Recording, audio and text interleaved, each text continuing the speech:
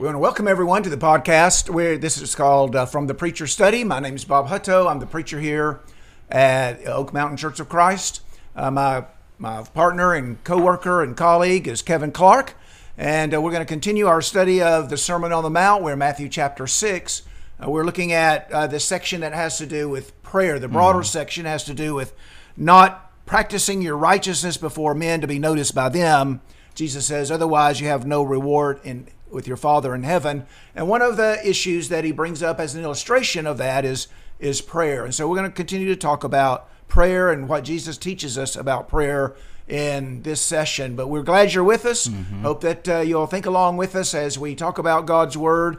And then it'll have an impact on your life, and that it will help you as you pray, maybe to pray more often, pray more fervently, pray more effectively. But at any rate, in one way or another, we hope our discussion today is beneficial and helpful in some way as we live our lives from day to day. Yeah, there can't be a more important topic than how we communicate with our Heavenly Father. And we certainly see from the New Testament that all of the people of faith who were strong and did wonderful things for God were prayerful people, starting most importantly with the Son of God. And we've made this point. If you are the Son of God in heaven, you come down and live in the form of the man, tempted in all points as we are. You would think if there ever was a human being that did not need prayer, it would be God incarnate. And yet we see more prayer from the Lord than anyone else. I mean, sometimes spending an entire night in prayer.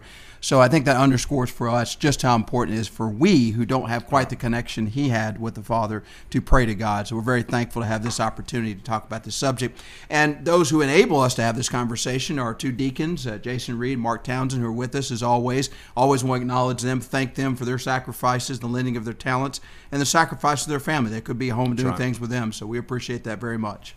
Well, Kevin, I like the point that you made that as you go through the Bible, and you can just do a quick survey, God's people are praying people. They spend time in prayer, and it strengthens their relationship with God. And you made the comment, you made the observation that even though Jesus' relationship with God was close and personal and unique and different from, closer than any of our relationships with God, still he understood the need to pray. Right. And maybe it goes the other way as well. Maybe Right. his relationship with God was strong because he prayed. There you go. And so maybe maybe you can look at it both of those ways. That's right. And so if our relationship with God maybe is not what we'd like for it to be, spend time in prayer. Spend time in the Word. Spend time in prayer. You've got to, if your relationship with God is not what it should be, you've got to do something about it. Exactly. You can't just wish it to be better. Right. You've got to take some measures to strengthen it. Amen. Well, let's talk a little bit about this section here.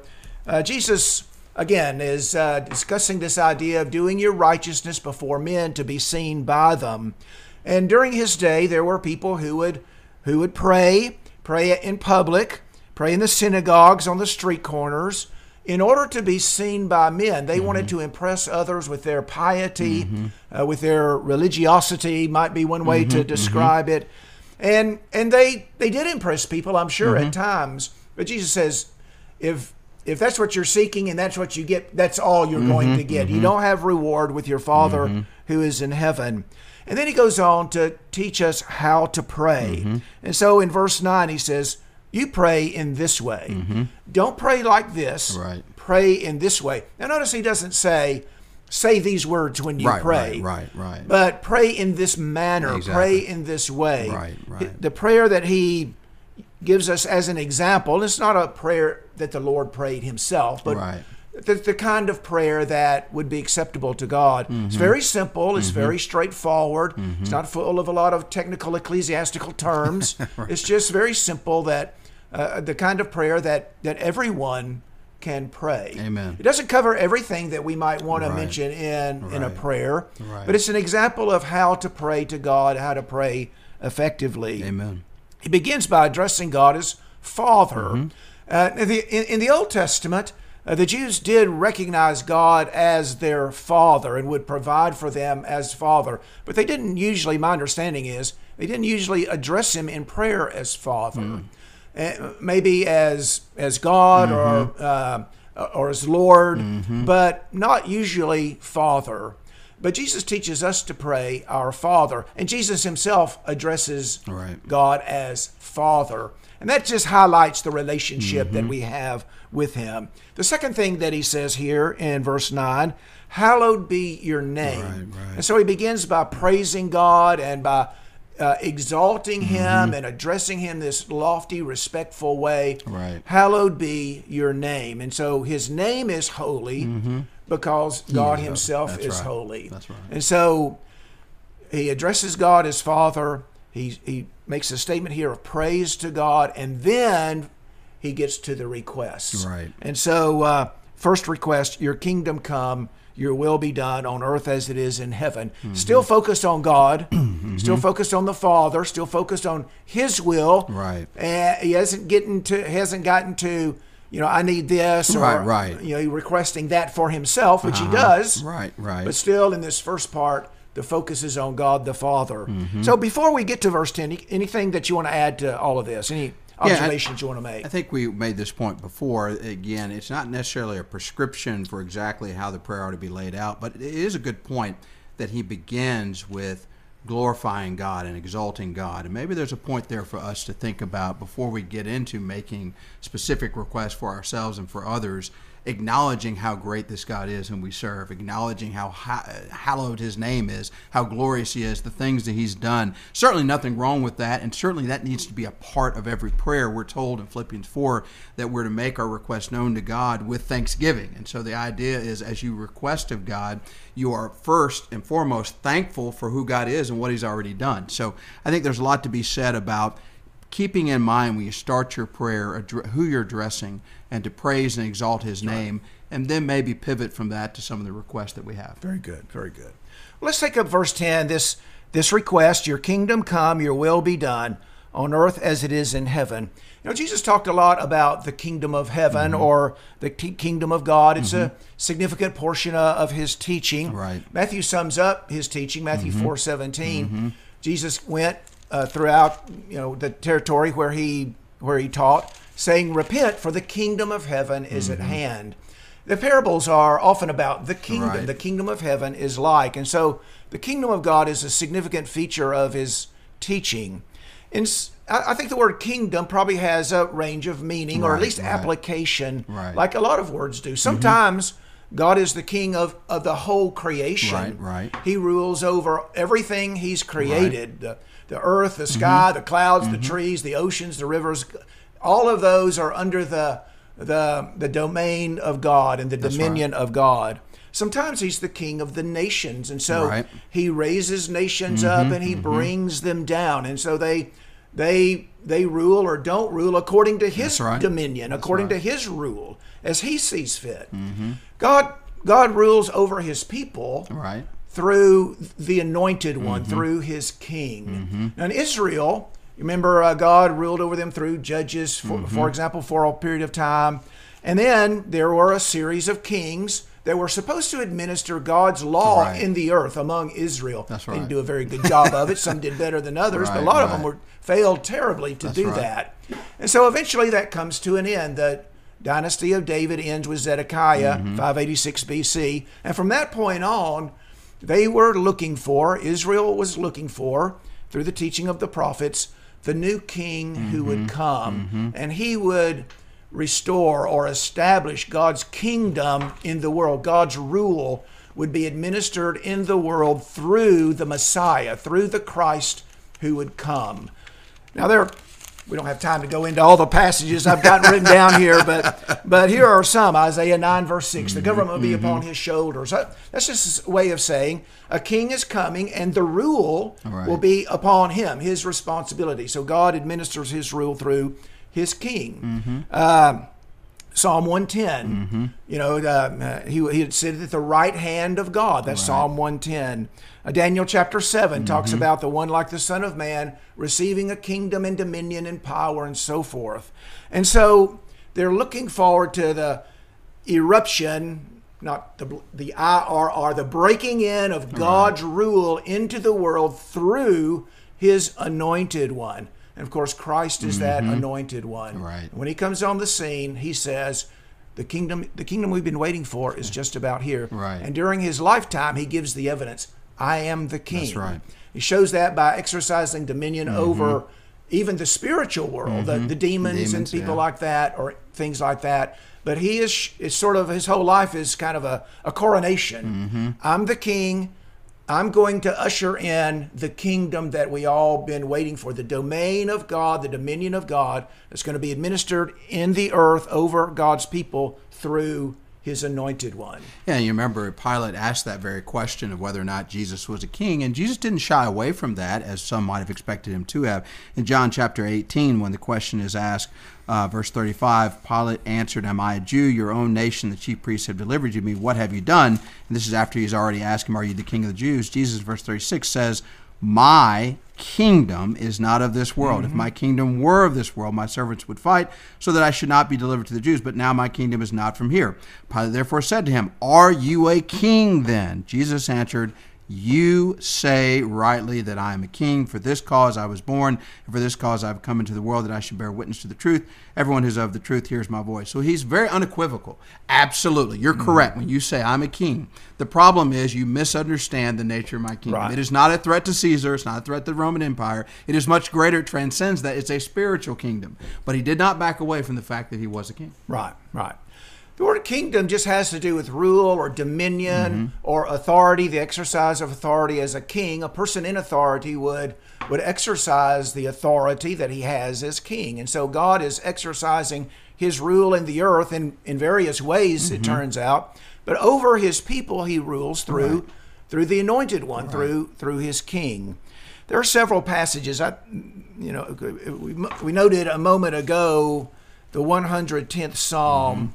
Let me just turn over there for a second and just take a look at what that says exactly. The Lord says to my Lord, "Sit at my right hand until I make your enemies a footstool for your feet." The right hand is the place of rule. He goes on to say, "The Lord will stretch forth your strong scepter from Zion, saying, rule in the midst of your enemies." The right hand of God is the place of authority and rule and dominion. It's where the king is going to sit, so to speak. And I've got 10 passages in the New Testament where this Psalm 110 is alluded to, saying that Jesus is at the right hand of God. Right. Not the least significant is Acts chapter 2. Yep. Yeah. And so he's talking about the prophecy made to David in 2 Samuel chapter 7. He swore to him with an oath to seat one of his descendants on his throne. He looked to the resurrection. In saying this, he looked to the resurrection of Jesus. He raised him up from the dead, verse 32, to which we are all witnesses, having been exalted to the right hand of God, having received from the Father the promise of the Holy Spirit, he's poured forth this, which you both see and hear. Christ is at the right hand of God. He is the king. He's exercising dominion over his people. Right. The people who enter into that domain, people who enter into that rule, the rule of God through Christ, are the church. Right. That's the church. Now, the word kingdom doesn't always apply to the church. There are places where it might refer to God's rule over all the earth, or God's rule over individual kingdoms as he raises them up and brings them down. But today, the people who submit to the domain, the dominion of God through his Christ, it's the kingdom, it's the family of God, it's the body of Christ, the church. Absolutely. And so, let me just ask you this, Kevin. Does the New Testament teach the kingdom is a present reality, or are we still waiting for it to come? It's a present reality. It's here. And the kingdom was established, and we can be members of the kingdom. We know that by obedience to the gospel, we're part of his kingdom. We're translated into the kingdom of light, as Colossians says. So it is a present reality. It's not something that we're looking for in the future, unlike some religious groups say. Right. Now, there's an aspect of the kingdom that is future. That's we true. enter into the eternal kingdom. 2 Peter chapter 1 talks about that. And so, heaven is considered the kingdom of God, but we're not looking for a 1,000-year earthly kingdom, a millennial kingdom to be established on the earth. Jesus is king now. Right. He sits at the right hand of God now. Right. He's exercising dominion over people through the word that he's revealed now. And so the kingdom that Jesus says is at hand, the kingdom of heaven is at hand, it has been established in the earth. Absolutely. I couldn't help but think about this in 1 Corinthians 15, Paul making a defense of the resurrection in general, but specifically of Christ. He says, then comes the end, verse 24, when he delivers the kingdom to God the Father, when he puts an end to all rule and all authority and power. For he, Jesus, must reign till he's put all enemies under his feet. The last enemy that will be destroyed is death, for he has put all things under his feet. And when he says all things are put under, it's evident that he who put all things under him is accepted. Now when all things are made subject to him, then the Son himself will also be subject to him who put all things under him, that God may be all in all. And as you said, currently Jesus is reigning, and he'll continue to reign until the last enemy is destroyed, which is death. So you referred to Colossians chapter 1 a moment ago, verse 13. He rescued us from the domain of darkness and transferred us into the kingdom of his beloved Son. Notice the past tense there. Past tense, exactly. He rescued us and delivered us into the kingdom.